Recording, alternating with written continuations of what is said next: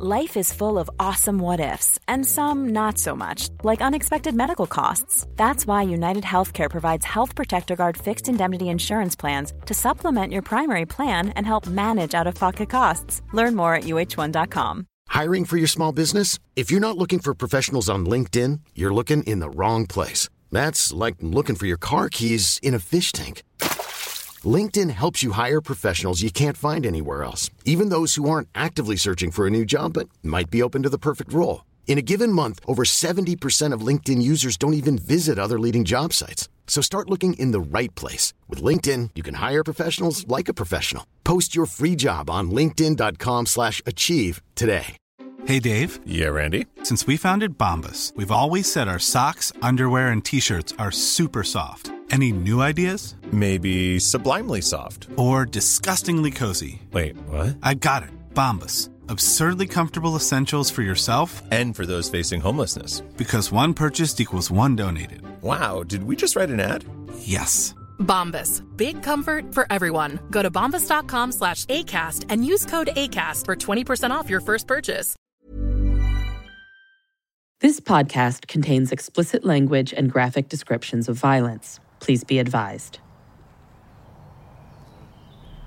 It is November 14th, 1993, a Sunday, when George Martin hears a knock on his front door. Opening it, he sees his neighbor Jerry, who looks rattled, as if he's seen a ghost. Came over to my house and he said, I want you to go somewhere with me. He said, I think I seen a mannequin up on the bank next to the fence, down on the dirt road.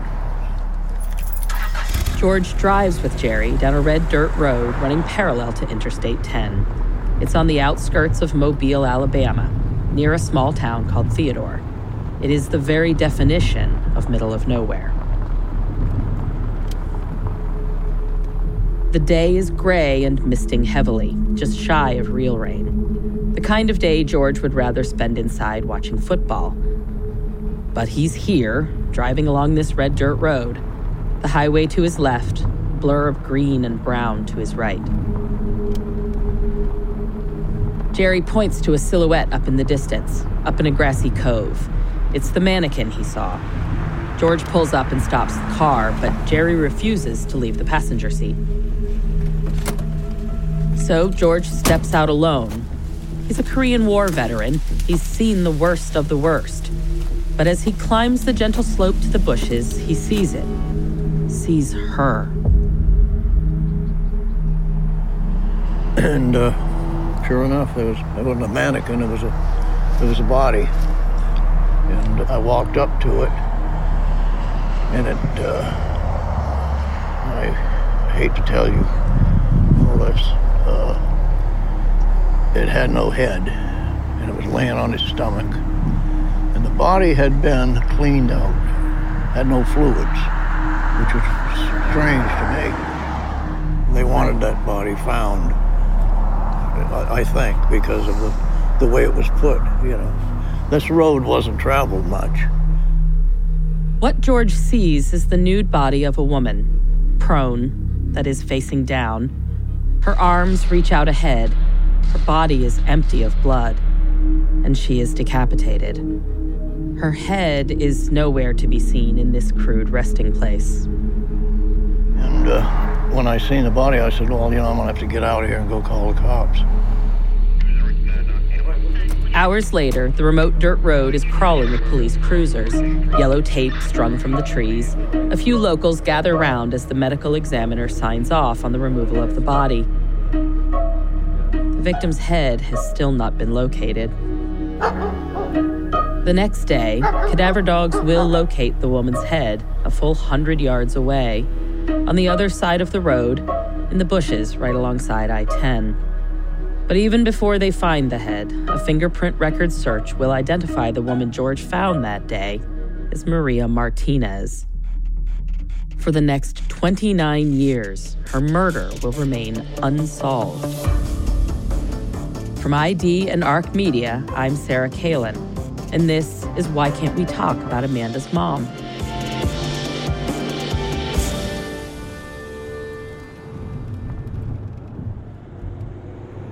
Everything about the I-10 service road is different today than it was on that Sunday in 1993 when George Martin discovered the body. I'm not sure exactly where it is since they paved the road. You know, this happened, it was a dirt road. Back in 1993, the service road was only red dirt and gravel. Today, it is paved for at least half a mile. Back then, houses were scarce. Today, a dozen or so pepper the mile-long stretch, as does a new truck depot and a Waffle House. Back then, on the day George found the body, it was gray, but still warm. Today, the sun is shining, but it is bitterly cold. Still, George returns to the service road, a road he maybe has driven only a few times since. This time, at the request of Amanda Campos, the daughter of the woman whose body he found.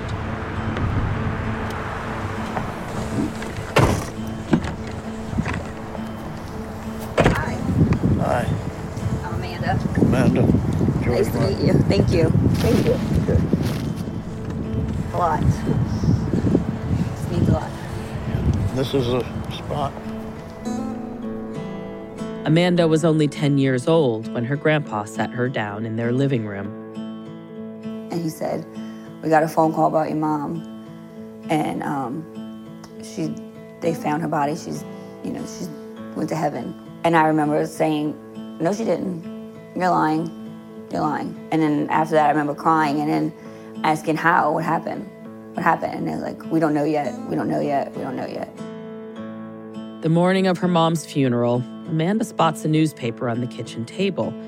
It is open to a story on her mom's murder. She reads only one word: beheaded. And like, my mom was beheaded? Is that what happened? And I ran away and I went in the other room and cried until my grandma came in there. But it was a closed coffin. In the nearly 3 decades since her mom's death, Amanda has avoided this stretch of road in Mobile. She lives less than 2 hours away in New Orleans, but she won't take the interstate through Mobile if she can help it. In fact, she's visited this particular spot only once. That is until today, with George. I wish I hadn't seen it. I know. I wish you didn't, but I am so thankful that you did and that you called the cops. Yeah. I just can't even imagine that sight. And, it's personal to me, but even as a person, as a human, like you said, Sunday, I just went watching football, and then this gets thrown at you, and it's like so traumatic. And even 26 years later, you can remember the details. And I want you to know that does give me peace, that she wasn't forgotten by somebody. Even though they don't express it, I've talked to people probably a year or so after that, and it's fresh in their mind. They thought about, they knew something had happened. Nobody had solved it. I don't guess it ever got solved, that I know of. Not yet. No. Okay. I hope you can do it.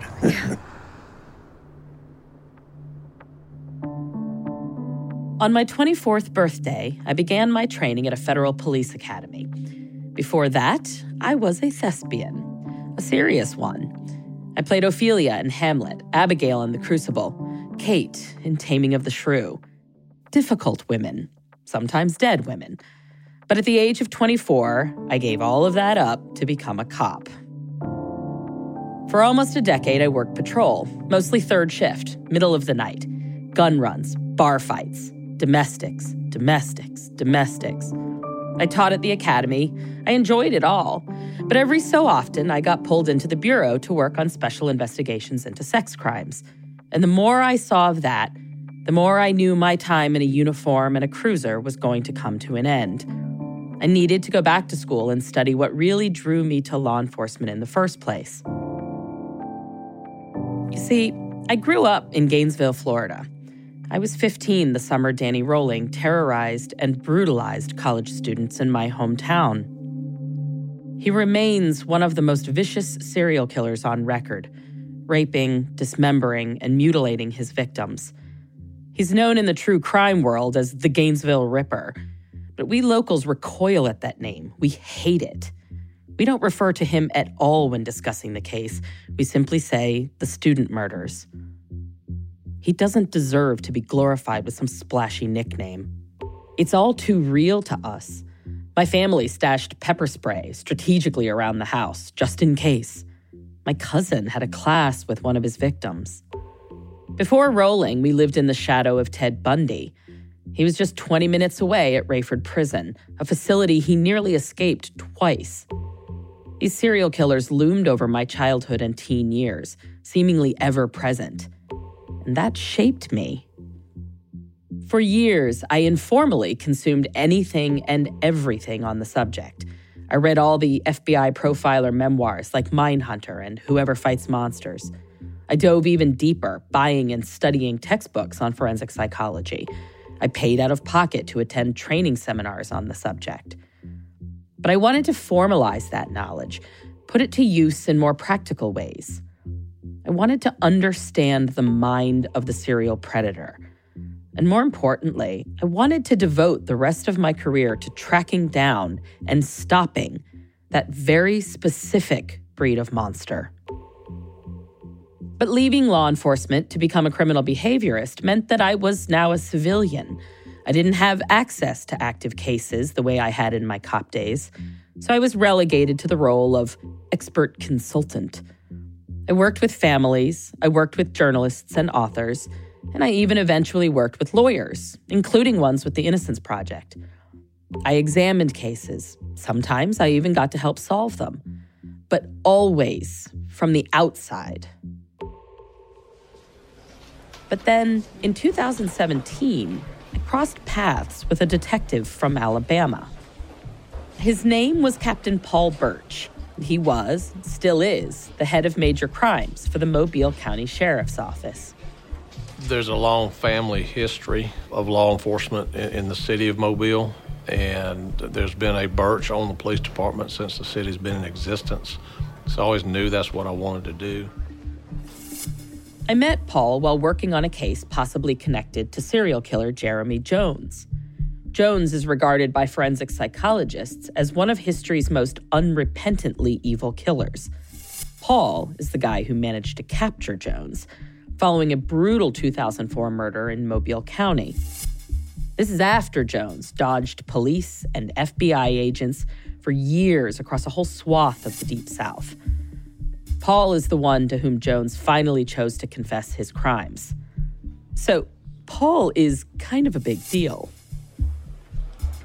At the Mobile County Sheriff's Office, Paul is a commanding figure. When he says jump, the response is always, how high? But he's also gentle, friendly, and thoughtful. The kind of man open to doing things a different way than they have always been done. Paul, Captain Birch, has spearheaded a number of groundbreaking programs and initiatives at the Mobile County Sheriff's Office. Years before there was a national spotlight on the problem of rape kit backlog, Paul made sure that all of them in Mobile County were tested and processed. Right is right, wrong is wrong. That is why Paul invited me, a civilian, down to Mobile, to look at the agency's list of cold cases, to bring a new perspective, an outside perspective, and see if maybe I could help. I cannot stress enough how rare it is for a sheriff's office to do this, to invite an outsider like me into the fold. But Paul did it. So in 2019, I traveled down to Mobile and sit in Paul's office. It's a windowless yet spacious room, tastefully decorated. Framed awards and honors hang on the walls. A large L-shaped dark wood desk takes up most of the room. Sitting on the desk is a collection of photos, a proud father with his family. I sit down opposite Paul at his desk. He hands me a list of Mobile's unsolved cases going back to the 70s. The list is about 20 pages in total, stapled together, listing out case numbers, each with a short description, no more than a dozen words. I have some idea of what I'm looking for. I know I'm not going to be of much use in a gang-related shooting, or a hit-and-run fatality, or an arson for profit. The cases I can actually be a real benefit to, the cases that I specialize in, well, they all have a look that sets them apart, even at a glance. And one case on that list had that look. Maria Martinez, 27, black female, prostitute. Let's see. I Google her name. A handful of short articles from 1993 and 1994 turn up. They describe the gruesome scene, the remote location, a reminder that anyone with information should contact authorities. Nothing indicating that this is a major case or that there might be much available for me to start with. Also, although the description of this case identifies the victim as black, all of the news stories show a victim who is white. Huh. I asked Paul, does he know anything about this case? I remember when it happened, when there's a crime such as a beheading, that spreads throughout the law enforcement community, city, county, smaller agencies, because it's unusual. And through the years, I kind of poked into it, and just because I was intrigued about the case and it remained unsolved, primarily because I just don't like having unsolved cases. So Paul and I decide to print out whatever digital files are available on the Maria Martinez case. I expect no more than a dozen pages, at most. As the files begin to load, the printer hums. We are shocked to see the number of pending pages climbing and climbing. 50, 100, 200, 500, 800. As the file hits 1,000 pages, the screen goes black and the printer stops. The whole system has crashed. What the hell did we just find? Hi, I'm Daniel, founder of Pretty Litter. Cats and cat owners deserve better than any old-fashioned litter. That's why I teamed up with scientists and veterinarians to create Pretty Litter. Its innovative crystal formula has superior odor control and weighs up to 80% less than clay litter. Pretty Litter even monitors health by changing colors to help detect early signs of potential illness. It's the world's smartest kitty litter. Go to prettylitter.com and use code ACAST for 20% off your first order and a free cat toy. Terms and conditions apply. See site for details. Hey, it's Paige DeSorbo from Giggly Squad. High quality fashion without the price tag. Say hello to Quince. I'm snagging high-end essentials like cozy cashmere sweaters, sleek leather jackets, fine jewelry, and so much more. With Quince being 50 to 80% less than similar brands. And they partner with factories that prioritize safe, ethical, and responsible manufacturing. I love that. Luxury quality within reach. Go to quince.com/style to get free shipping and 365-day returns on your next order. Quince.com/style. Hiring for your small business? If you're not looking for professionals on LinkedIn, you're looking in the wrong place. That's like looking for your car keys in a fish tank.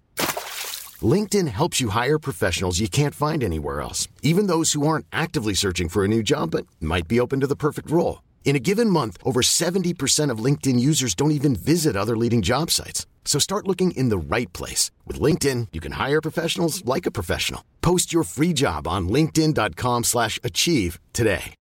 Since 2013, Bombas has donated over 100 million socks, underwear, and T-shirts to those facing homelessness. If we counted those on air, this ad would last over 1,157 days. But if we counted the time it takes to make a donation possible, it would take just a few clicks. Because every time you make a purchase, Bombas donates an item to someone who needs it. Go to bombas.com/ACAST and use code ACAST for 20% off your first purchase. That's bombas.com/ACAST, code ACAST.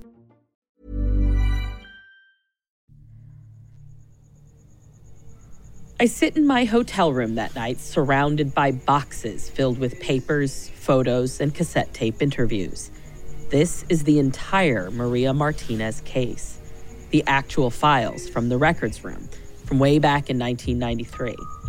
Paul and I had given up on the idea of printing it out once it became clear there wasn't enough paper or ink in the building.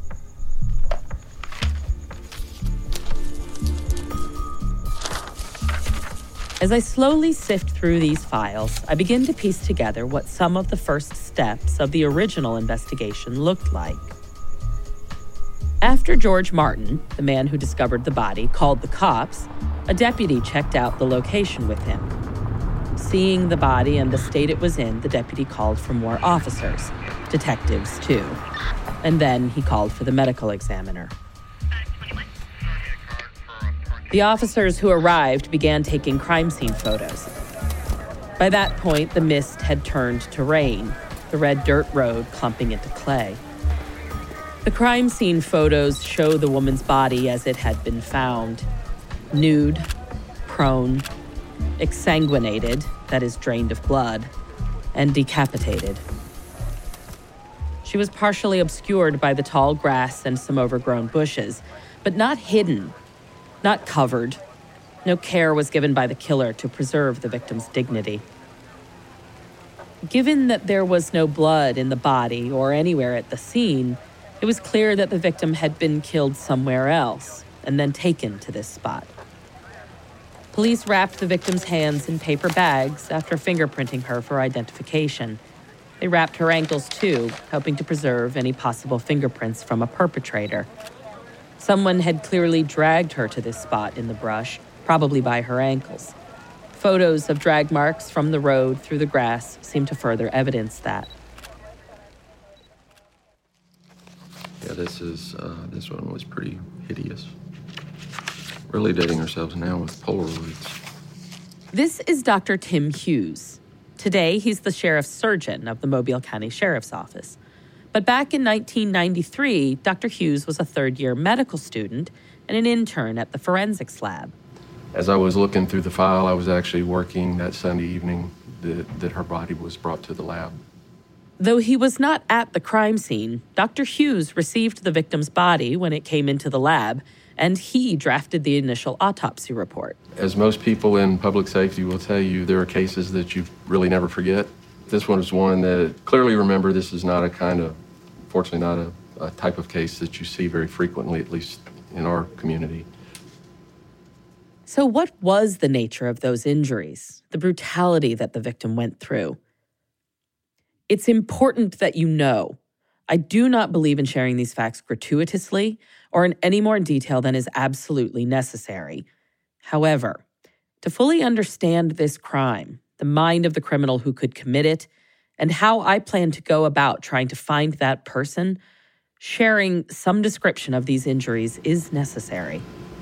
First was the injuries to the neck, which involved, number one, decapitation. There were also a number of incised wounds about her body, most notably around the upper spine of the cervical spine or neck. Then there were a number of sharp force injuries to the abdomen.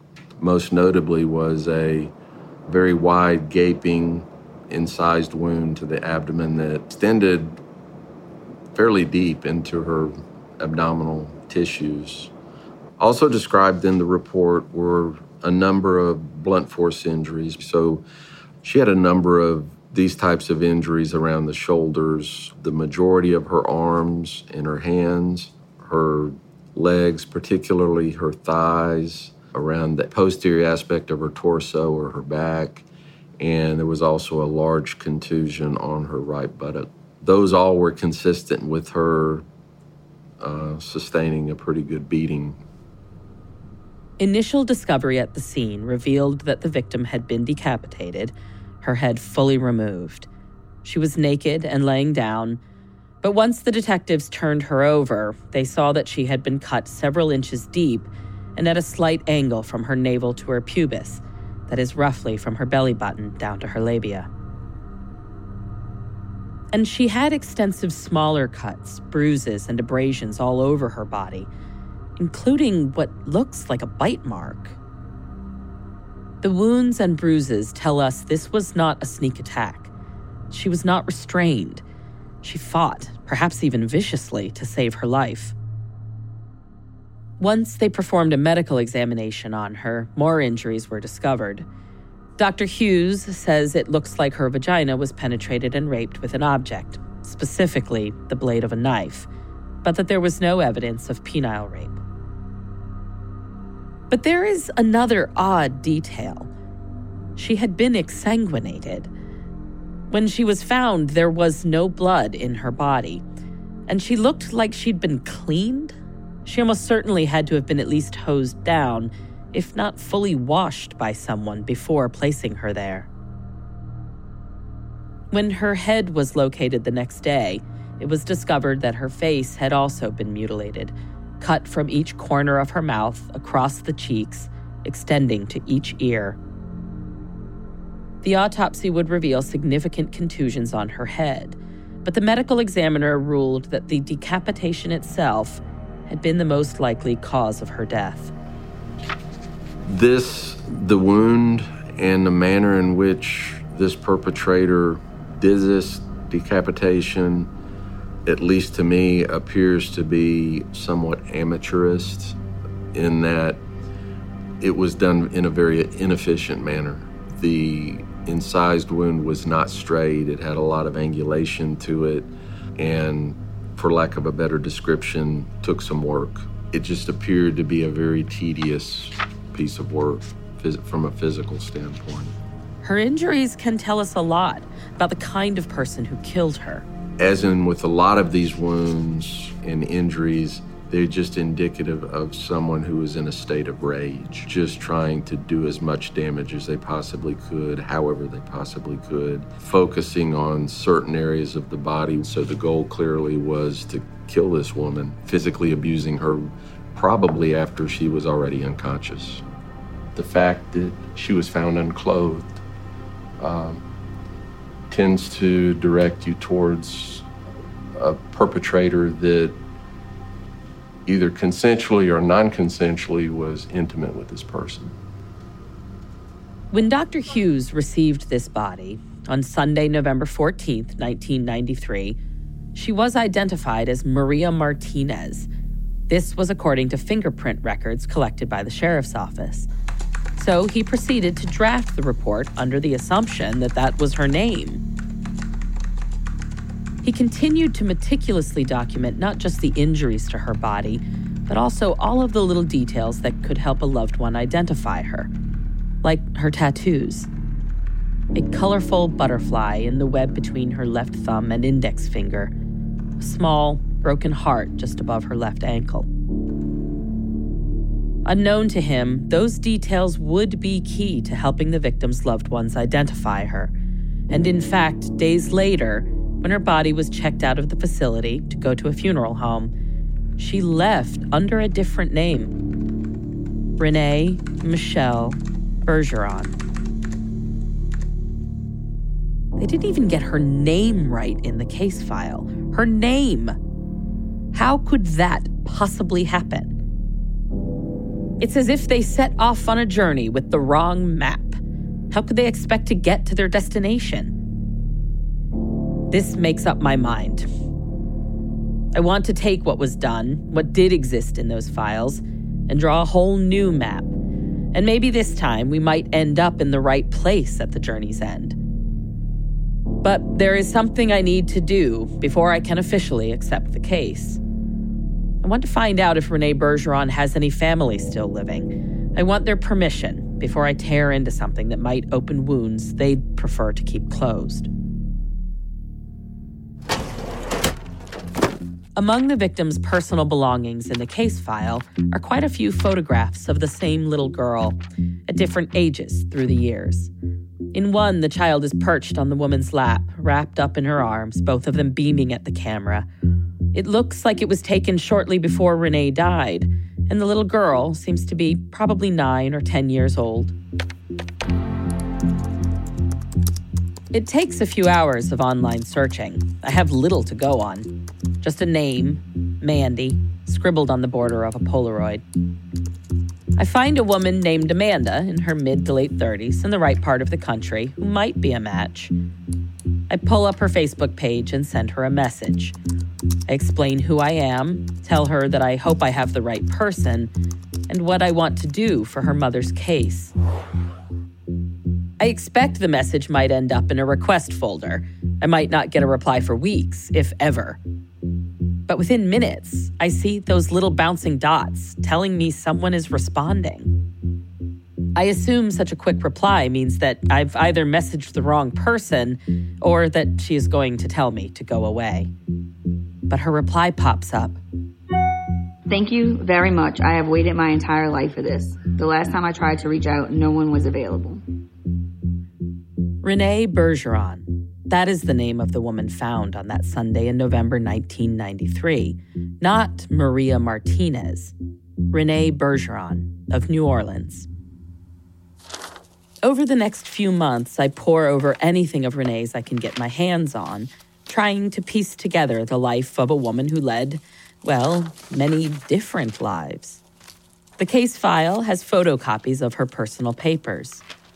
She kept a date book, appointments listed meticulously, her dog's vet appointment, scheduled maintenance on her car, names, addresses, phone numbers, all annotated with important details. Next to a name, she might make a smiley face or write a cute nickname. Some people had less approving notes. She wrote cheap in all caps, underlined with exclamation points next to one name. Asshole, she wrote next to another. She was careful with her money, finances fastidiously tracked, receipts for bills, checklists for holiday savings, money put aside for her daughter Amanda's Christmas gifts. But papers can only take me so far. In order to really know Renée, I need to speak with those who knew her, those who still love her to this day.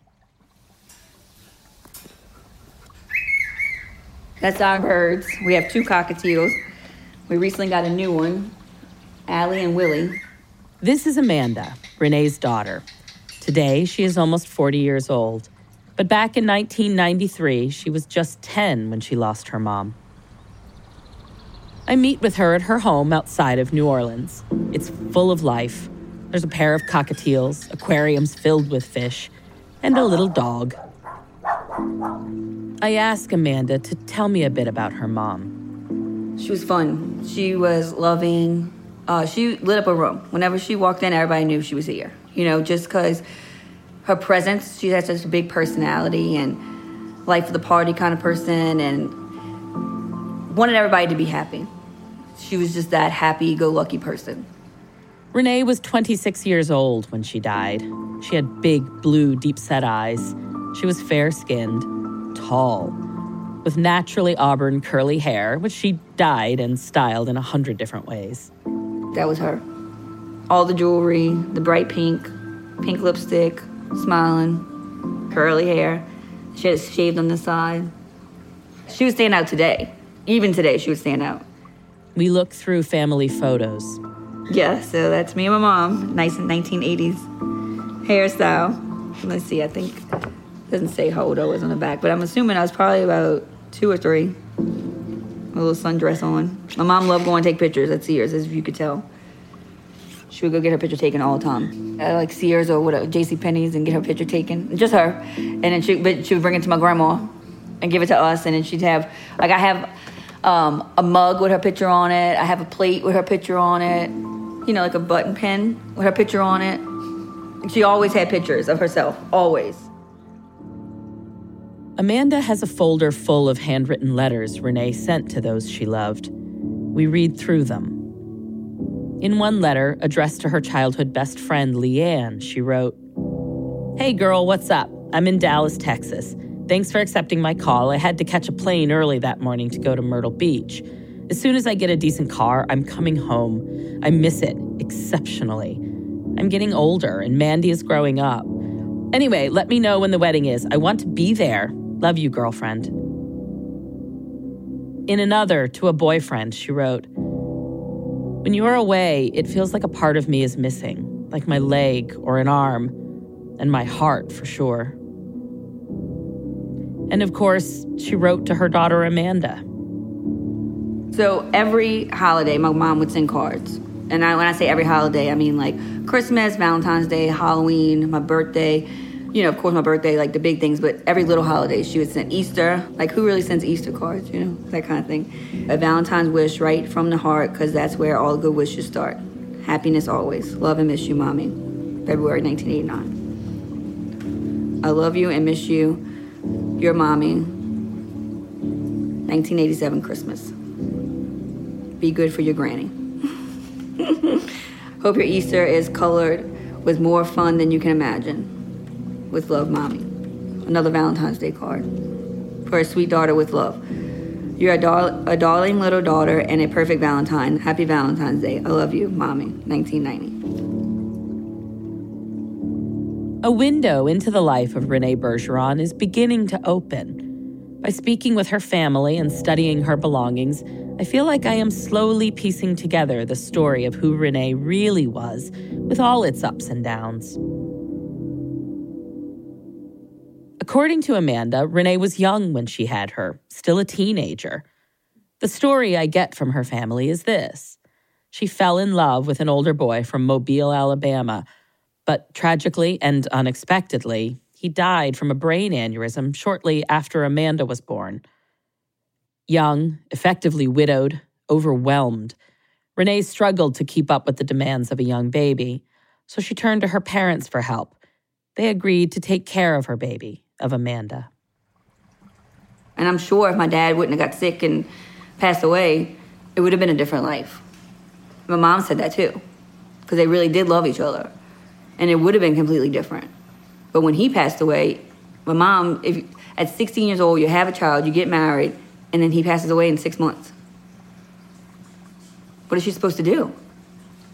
You know, and as a parent, I can't imagine what she went through. I can't imagine having to make that decision. And she was a young parent. She was 16 when she had me. To fully say, you know, I can't do this. I need help. She just knew she couldn't be a full-time mom. From that point on, Amanda lived full-time with her grandparents. Over the years, Renée regularly sent letters home and visited when she could. Amanda cherished these moments.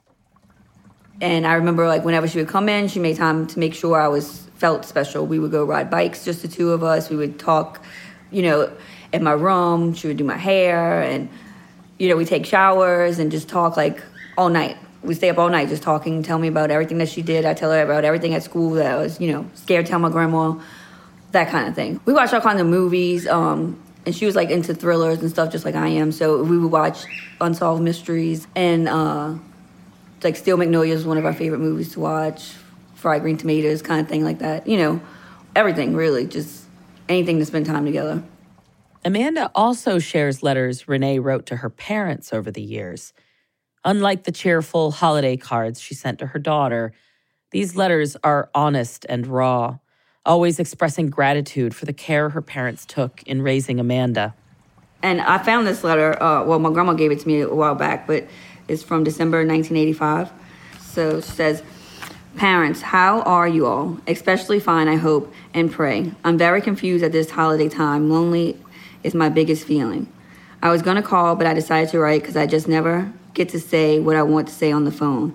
I want to, first of all, thank you all for loving my baby girl as if she was yours. It means a lot to me, even when I never show it. I'm sorry for the terrible pain I put you both through. I know Mandy doesn't understand too much now, but all I want for her to really know is that her mom does love her very much."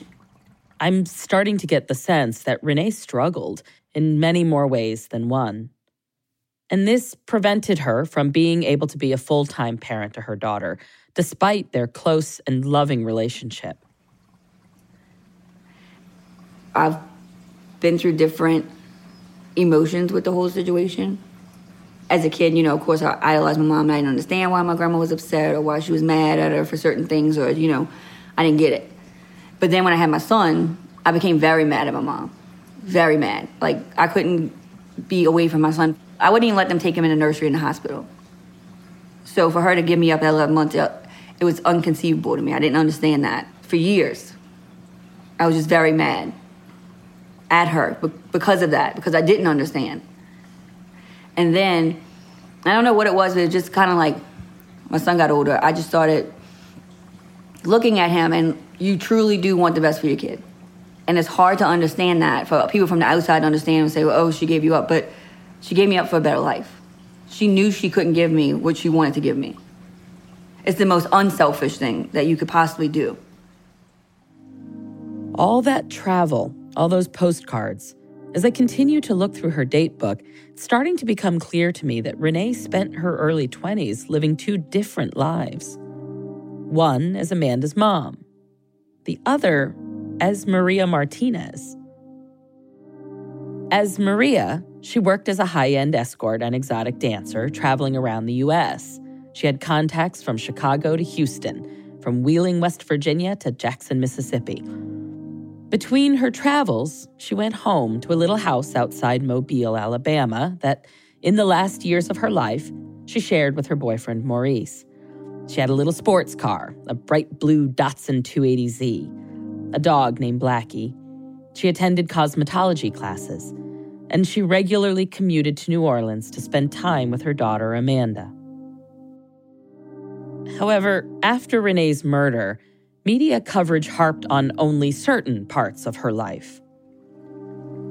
Yeah, so, this is just the weird things that they put.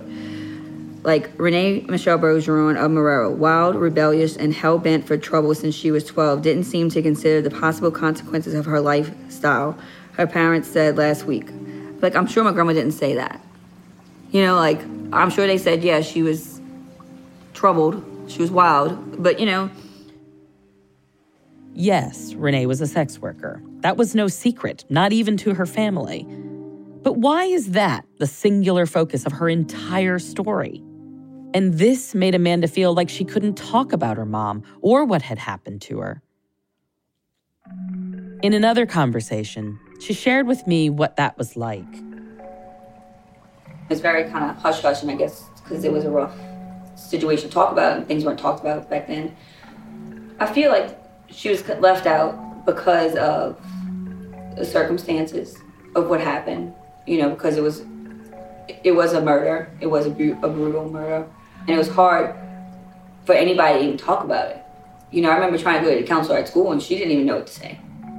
She didn't think much of it until another classmate's mom died in a car crash, and the school held a special mass and fundraiser in support of that classmate's family. It made Amanda wonder, why didn't anybody do this for my mom? And going to a Catholic school, I'm sure, had something to do with her lifestyle, what she was involved in and what people thought she was involved in. And they didn't want to memorialize that. Why can't we talk about what happened to my mom? We are all aware of the ways in which murder is covered in the media. There are certain templates and stock formats. There's the misanthropic bad guy, the hero cops who catch him. There's also, of course, the tragic victim. Sometimes young women, fresh-faced and virginal, stolen in their prime. Other times, the victims are mothers, saintly caregivers ripped apart from their families. You probably recognize their names. Shanann Watts, Jennifer Dulos, Susan Powell, Lacey Peterson. I believe the blame lies within the Madonna whore complex, the way we are all trained to see women as only one or the other.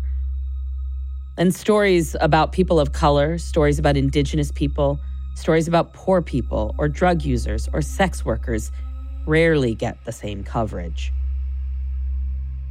What happens next is a feedback loop in which the media prioritizes these stories of murdered suburban white moms.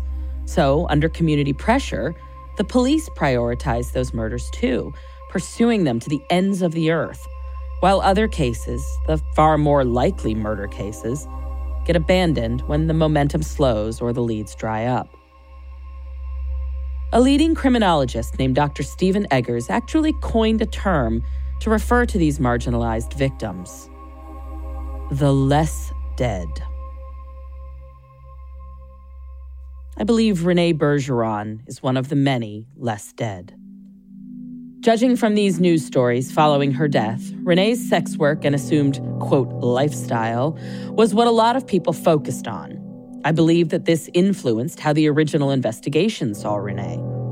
Like, for instance, instead of the most recent photo of Renée, the one with Amanda on her lap, the initial investigators canvassed the community with a mugshot of Renée from years earlier.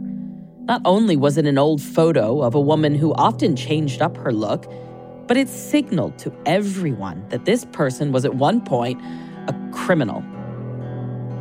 Sex workers tend to be forgotten victims and are also often victim-blamed. Renée engaging in sex work shouldn't mean that she isn't deserving of a fair investigation. She is a victim of a terrible, vicious murder. She was also a mom, a daughter, and a friend, with people around her who loved her and who deserve answers. She was someone, her own person. That alone makes her worthy of justice. And at the end of the day, the reason people like me investigate cases like this is to give some answers to those who lost their loved ones. In everything I learn about Renée and her personal belongings, everything Amanda shares with me, I see a woman fiercely devoted to her child's well-being, fiercely loyal to her friends and family, fiercely in love when the time was right. And she was a mom. She was Amanda's mom. So why can't I find the articles, the local news pieces, the public outcry at this case so long unsolved?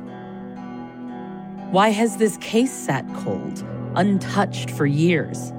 The victim misidentified in a records room, surrounded by hundreds of other cases, completely unremarkable or unremarked upon. I call Captain Paul Birch, my friend at the Mobile County Sheriff's Office. I tell him that I have reviewed the files, spoken with the family, and received their blessing. I want to look more into this case, see what I can find out.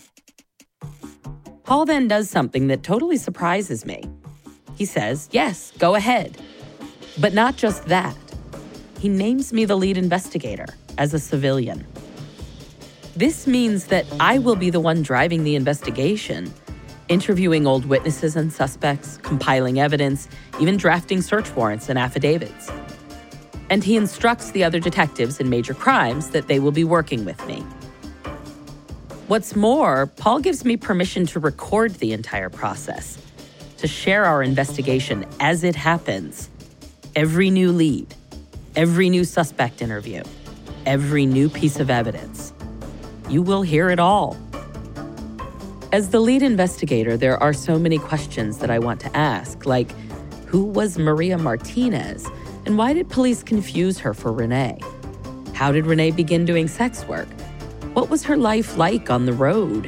What was her life like in Mobile? Who knew her best? And most importantly, who killed her? And why did they do it?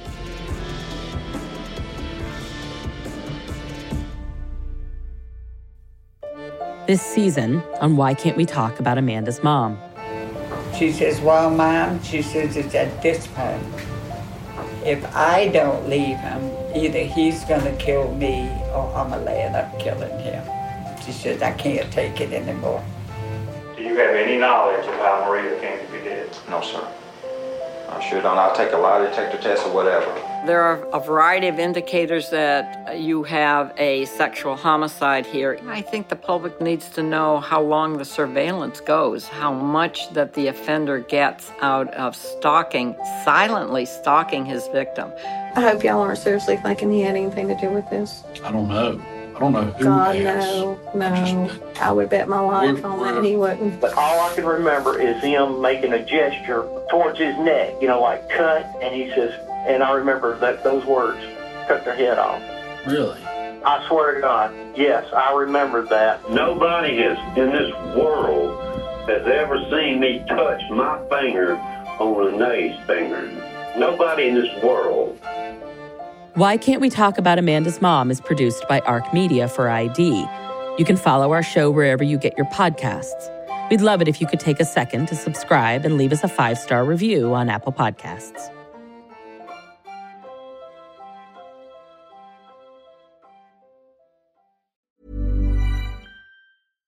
Hi, I'm Daniel, founder of Pretty Litter. Cats and cat owners deserve better than any old-fashioned litter. That's why I teamed up with scientists and veterinarians to create Pretty Litter. Its innovative crystal formula has superior odor control and weighs up to 80% less than clay litter. Pretty Litter even monitors health by changing colors to help detect early signs of potential illness. It's the world's smartest kitty litter. Go to prettylitter.com and use code ACAST for 20% off your first order and a free cat toy. Terms and conditions apply. See site for details.